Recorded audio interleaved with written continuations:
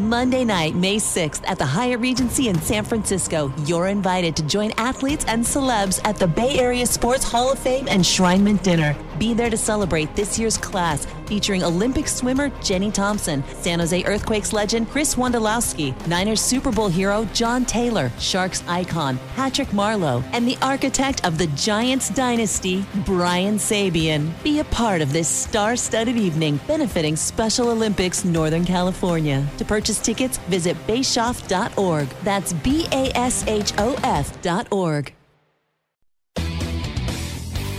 On today's episode of Where Are They Now, we talk to the first head coach in the history of the San Jose Sharks, George Kingston, whose characteristic look behind the bench projected an image of class. And his intense but educational approach to hockey was a major factor in the first 2 years of Sharks hockey history. We begin our conversation by talking about George's hometown, Biggar, Saskatchewan, and the phrase, New York City is big, but this is bigger. Well, actually, it was where I was born. Where I came from was a farm about 21 miles away. But, you know, in that time, Saskatchewan, my mother went to where you had a safe delivery of a baby, you know, so that got me to Biggar, Saskatchewan. I could easily have gone to Battleford, Saskatchewan. It's almost equidistant. But the important part was the farm was great. And, you know, it's like Jeff Odgers and all those other guys that come off the farm. They're players that are respected because they know how to work. They also appreciate what they have. Absolutely. You're grounded very, very well. But, you know, then there were young men like Marco Sturm that couldn't be more grounded, you know. And I can illustrate a lot of others. He's not a farm boy, but he's a small town boy in Germany near the Bavaria plant of BMW. Let's talk about how you got into coaching, George. That was at the University of Calgary after your playing days were over, first as an assistant coach and then as a head coach. You were one of the early proponents of hockey as an educational experience, and certainly not only in sport, but in life. I was wondering if that book by Lloyd Percival, The Hockey Handbook, had any influence on you, because that was one of the first real educational approaches to the sport. Actually, I think that the difference from hockey and other sports that are at the pro level is simply whether or not you had leaders who were writing books. Now, Lloyd Percival was one who, you know, he was the founder in a lot of ways of the Soviet Union hockey. Anatoly Tarasov consulted his book very much. And in forming a lot of, you know, his philosophy, though, was we're going to come at you and we're going to play offensive hockey. Oh, players want to have fun. They want to play hockey on the offensive side of the puck. I happen to agree with him on that. I think the game at the pro level has to be fun. The game at the college level has to be fun when you're training and so forth, you know. So there always had to be good moments that way. And, you know, if there's anything that I would hang my hat on, it was my unfortunate experiences as a young hockey player in terms of how people treated and failed to respect hockey players. I was in the Detroit system at age 14, unbeknownst to me, Dan. But the fact was that when I met a football coach, Murray Smith, and a hockey coach, Claire Drake, that changed my trajectory from architecture to physical education and sport. And then it changed it to wanting to make coaching certification, which I did, you know, through being at the U Calgary and then going on to the Coaching Association of Canada on their board. And I ultimately chaired their board. And we put in a national coach certification program that spread to every sport in Canada. And so we wanted to certify coaches so that they were giving the athletes, young women and men in their charge, a good experience and not being disrespected. You know, I mean, look at the purge that happened recently in professional, the NHL. But, you know, now there's an entitled generation. There's a whole lot of difference there in many of the athletes coming up that I see. But at the earlier time, a lot of athletes in junior hockey and all the leadership there they weren't respected nearly as much as they deserved. Why was it like that in the 1950s in the Red Wings organization? Maybe you can explain what it was like when you went there. Well, personalities are personalities, you know, and Jack Adams was a hated coach. And, you know, the irony of this is that he has the Coaches Award still in the National Hockey League. When I was with the NHL Coaches Association, we did propose that we update that to more of the modern coach.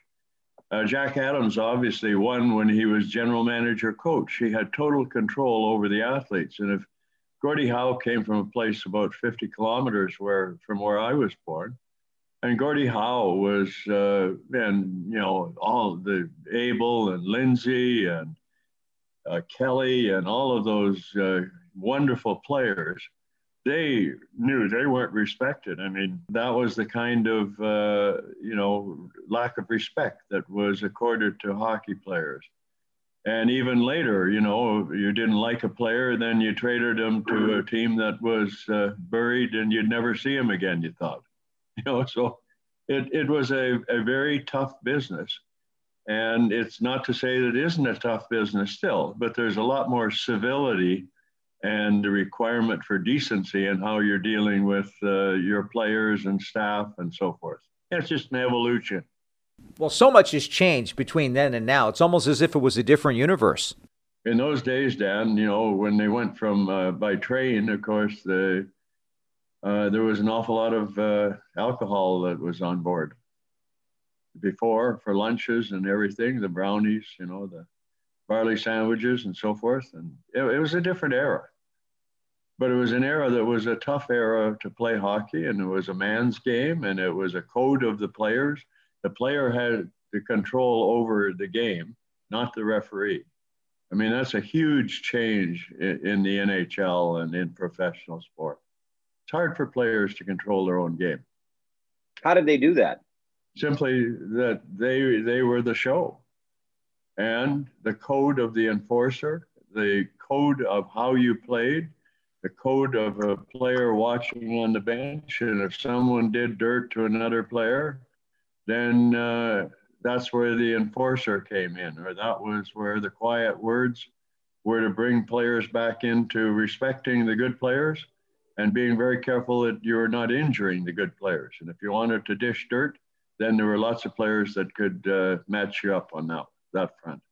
Now, the Red Wings organization took an interest in you, but you never actually played in Detroit. So why don't you describe your evolution from that point on?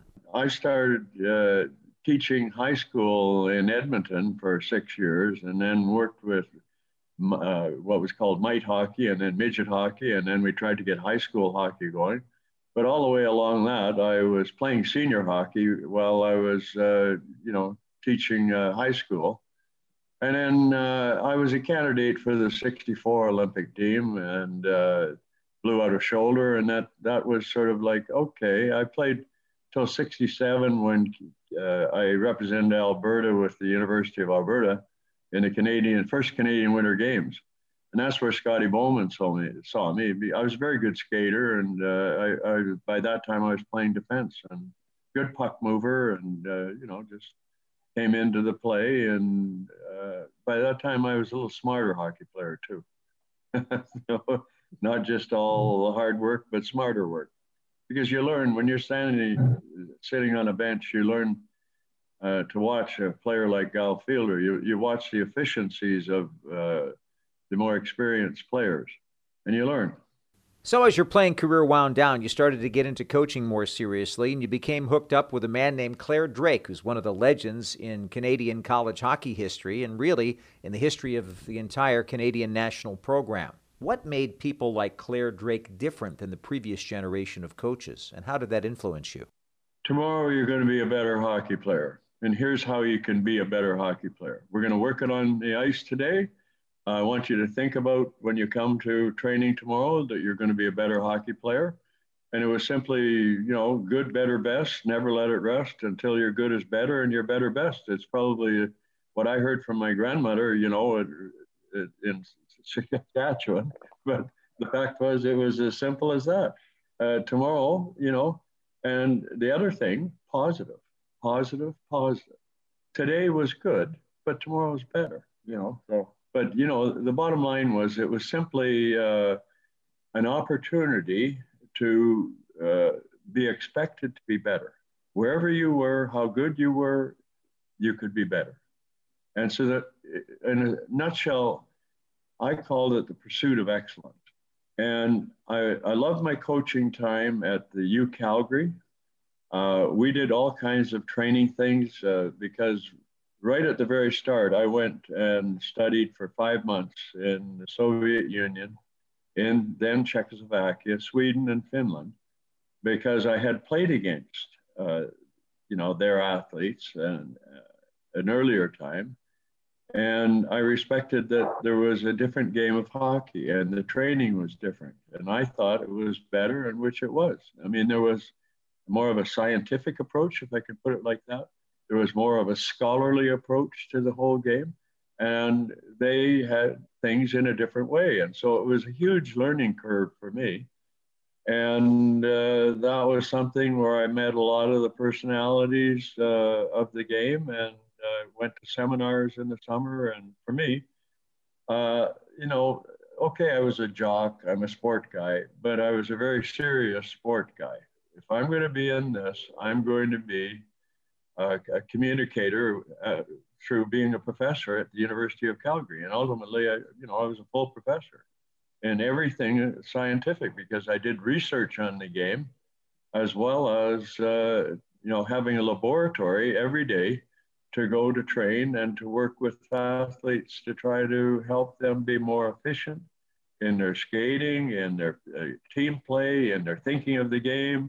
And when I left in '88, for example, we were doing all kinds of work with the neuro part of the game. We were looking at how do you make decisions quicker? I mean, early in the time, I looked at the game and said, it has to be more of a game of speed. And so every athlete has to process information much sooner, Dan, in order to become a player that can do those things in per unit of time, which is less and less as the speed of the game increases. As the athletes are better trained, they're better conditioned, they're better prepared, they work in the off season. Why is that? It's the business of the game. The business is, how do you become successful in whatever line of work you want to be? I mean, that's really what I tried to do with the Sharks in my time there. You know, and happily, like, I think Wade Flaherty was the longest career from the original Shark group. Why? You know, he was a very studious kind of guy. Look at Mike Sullivan. Look at his career.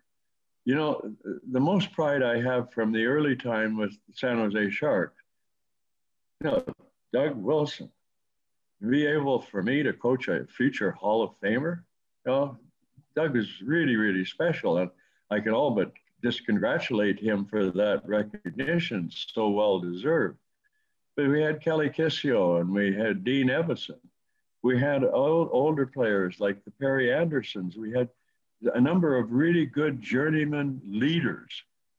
And what you find in the chemistry of teams is the leadership. The leadership is going to be absolutely critical to where all of the players come into the game and advance in the game. It's a business. We're having a great conversation with the first head coach in the history of the San Jose Sharks, George Kingston.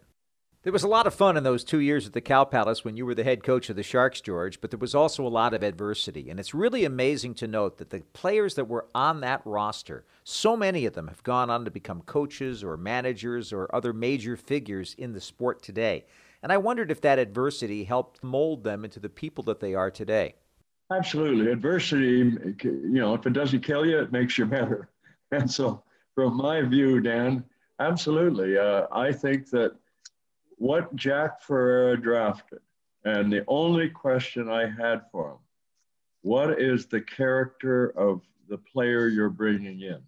Because I learned that from Murray Smith and Claire Drake, that if you're going to be successful, you drafted, you worked with, you chose. You know, I had 250 kids try out for the U Calgary. And so out of that, I was looking at putting them into one-on-ones, two-on-twos, small games. And I'd also never recruited until the end of the season when athletes, whether it was juvenile hockey or junior hockey or whatever, I wanted to see them in playoffs, because every weekend, what makes college hockey great is you train and then you play. And you play 2 games a week, and it's all out, high intensity hockey. And that's where the speed element became so critical, because we had to do things per unit of time faster. We had to be stronger. So you used all the off-ice resources. And of course, my travels, to the Soviet Union and watching the team prep for the 72 series, watching the Czechs have to compete against the Russians.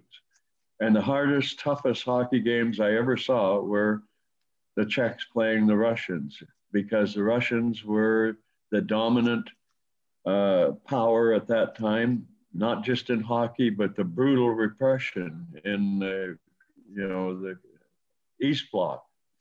And the Czech people worked 6 and 7 days a week to produce, and all of the goods went to the Soviet Union.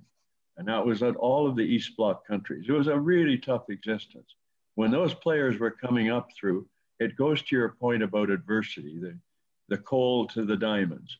But the character I'll come back to, Dan, that was the biggest thing that Jack Ferreira stood for.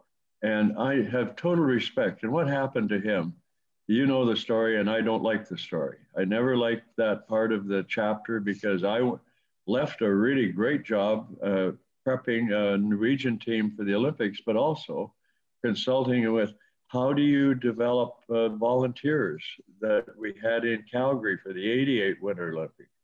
How does Norway do that for Lillehammer? For me, ultimately, I worked with them, the years, and consulted with them later. And Lillehammer was, for me, the absolute best Winter Olympic Games ever. The Norwegians are a pursuit of excellence. And if I go back to my time, the U Calgary, I could pursue excellence. Then in the 80s, coaching with Dave King, and then I took a sabbatical, and we were playing against the best of the Olympic era and World Championship Soviet Union teams. And ultimately, I got to know Igor Larionov and Sergei Makarov and all of those players that could speak English. And if they couldn't, we used to meet in the fire escape and talk about hockey, because they wanted to know about, North American hockey. And so ultimately, the reason Igor came to the Sharks and Sergei, I thought I was going to get my first year, Jack was a GM. My second year, we had that triumvirate that was, designed to fail, because the 2 guys that were on the other side were going to be the 2 guys on the other side. And I put together a deal with Dan Baisley, who was an agent for many of the Swedish and Finnish players, for Timo Solani to come to the San Jose Sharks for year 2. Mike Smith in Winnipeg couldn't handle his contract, and he wanted Pat Falloon and Neil Wilkinson. Would you have made a trade for Timo Solani to come in and start, he only had, 76 goals, I think, Dan? Most of them against the Sharks, too. Field day. Oh, yeah. But the fact was, I knew Timo had character. I knew all of those young junior players, because I'd been watching them, from really the first input into international hockey was 1964, before I became even coach at the U of Calgary. I had played against some of them, anyway. So for me, the best memory of the Sharks, the character of the players in the community. They sold hockey, whether it was Sharks in the parks, whether it was meetings with fans, whether it was wherever, whenever. Those guys were just tremendous representatives of all the best in hockey. They were admired because they had to work hard. And we had those tough losses, and we had adversity always, and I got fined for speaking out about the fact that why did the Sharks get the first penalty and the first power play goal before they got out of the period one meant, for us, a low-scoring team. I look at the current Sharks and I worry about their ability to score goals. And it's really a tough game if you don't have great goaltending. And I hope Dubnyk will come in and give. I respect Martin Jones. I think he's a very, very good goaltender. But, you know, even in 56 games, that's more like a college schedule with, you know, all the exhibition and other matches in a game. They're up into the 40s and 50s and so forth. But the overall is that there's an awful lot of similarity now. And players always felt like the old line players, they always wanted about a 50, 60 game schedule. But then the money part of the game takes over. And then they could really, like college players, why do you see so many U.S. college players now dominating the entry into the game of hockey? It's a great training preparation. And they're also being, a couple of years later, entering the game, if they choose. I mean, if they're really phenomenal, like a Makar, for example, in Colorado, then, you know, it doesn't matter where he's going to be in the NHL. I mean, he's a phenomenal talent. And there are other phenomenal talents that are out there. But what I learned, for example, going to Minnesota after I'd been with Calgary Flames for half a dozen years, was that Minnesota doomed their young players by expecting, as we did, Pat Falloon was going to be the answer going forward. Young players need leadership and support. We surrounded Pat Falloon and Ray Whitney, and I would have made one difference with Pat Falloon. I tried to convince Jack, as did Bob Murdoch, to have him play the first part of the year with the Canadian Olympic team. Learn how to play defense, learn how to work harder, because both Ray Whitney and Pat Falloon had played for the Spokane Chiefs. They played 40 minutes a game. They played low intensity, save your power, you know, pick your innings kind of hockey.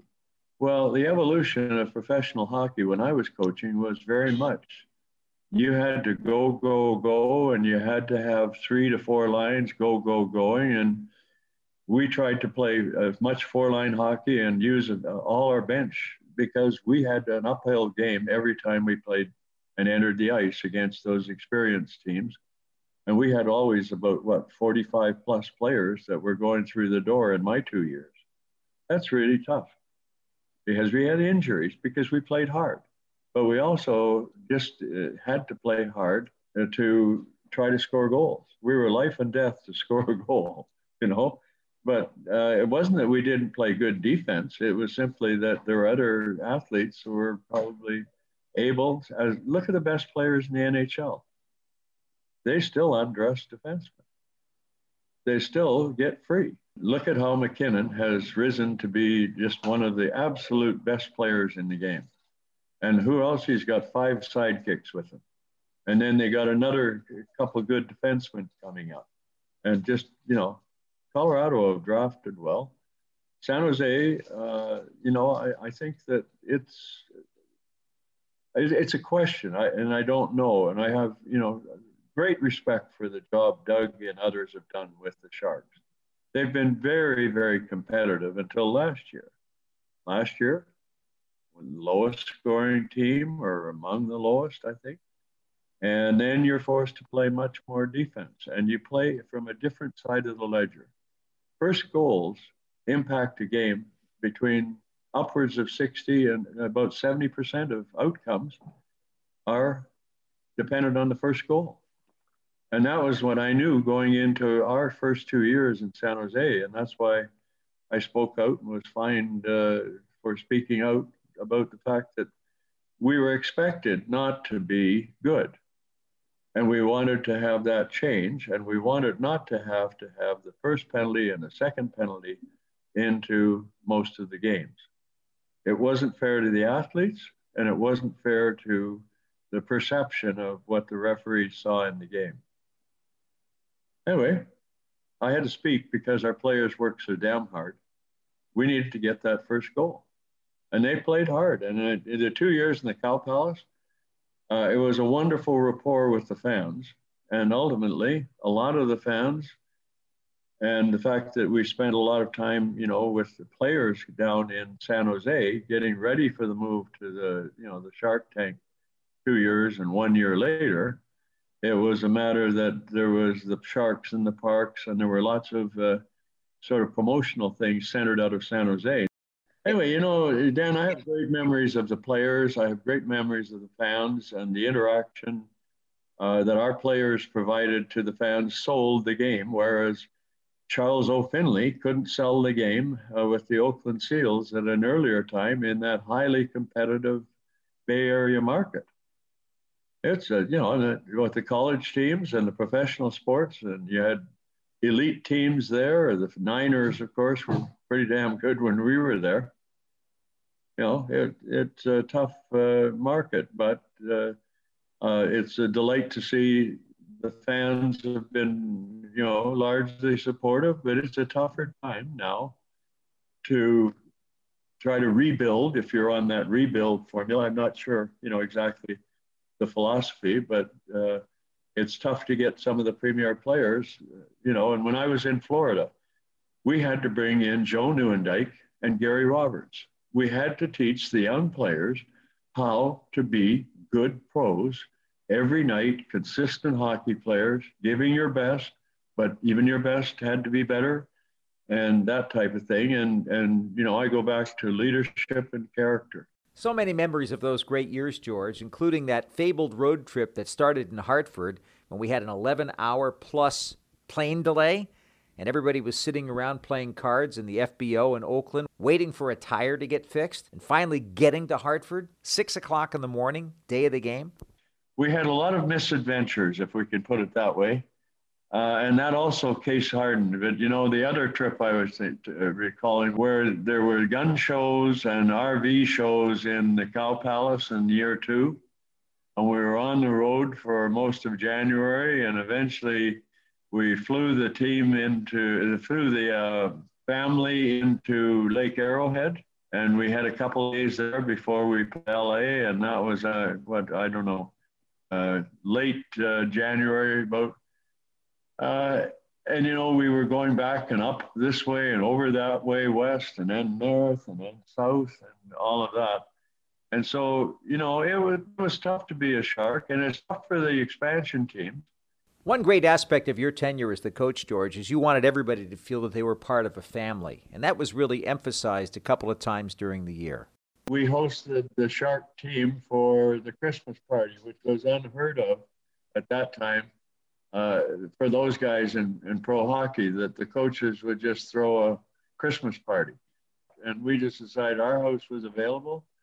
And so we did one of those Christmas tree parties where if you like your gift, you keep it, and you try to keep it because the next person can come to the tree. And if they don't like theirs, or they choose simply to take yours, and they had fun. Anyway, we had to do some things that were fun and that were team building and everything. The purpose of feeling like family by going to Sun Valley, for example, it was a tough existence for the players and for their spouses. It's inevitable. There were divorces in professional football and hockey and everything like that. It's tough to bring home your game. And our players in San Jose at that time really cared about their game. They cared to win. They cared, and they were really caring people. And, it was tough. And so we had to look after the family, to give them something like that, and to see them on sleigh rides and to see all of the fun we had. It was a tremendous experience for the players. And I'm glad they have a good memory, because it was a tough day most of the other days. Do you follow the achievements of players like Patrick Marleau today? I think he's equivalent to Tom Brady.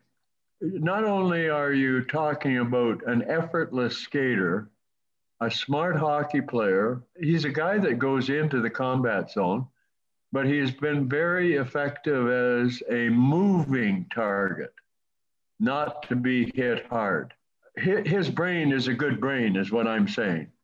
George, thanks so much for spending all this time with us. We really appreciate it, and we really thank you for your first-class approach to hockey and the way that you represented the San Jose Sharks from the very first year of the franchise. Thanks again. Thank you very much, partner, because I look at it as a mutual journey, and every respect that I appreciate very much being accorded. Dan, you're looking in your mirror. Thank you. George Kingston, the first coach in the history of the San Jose Sharks, is a very special person. I'm Dan Rusanowski. Join me next time for Where Are They Now?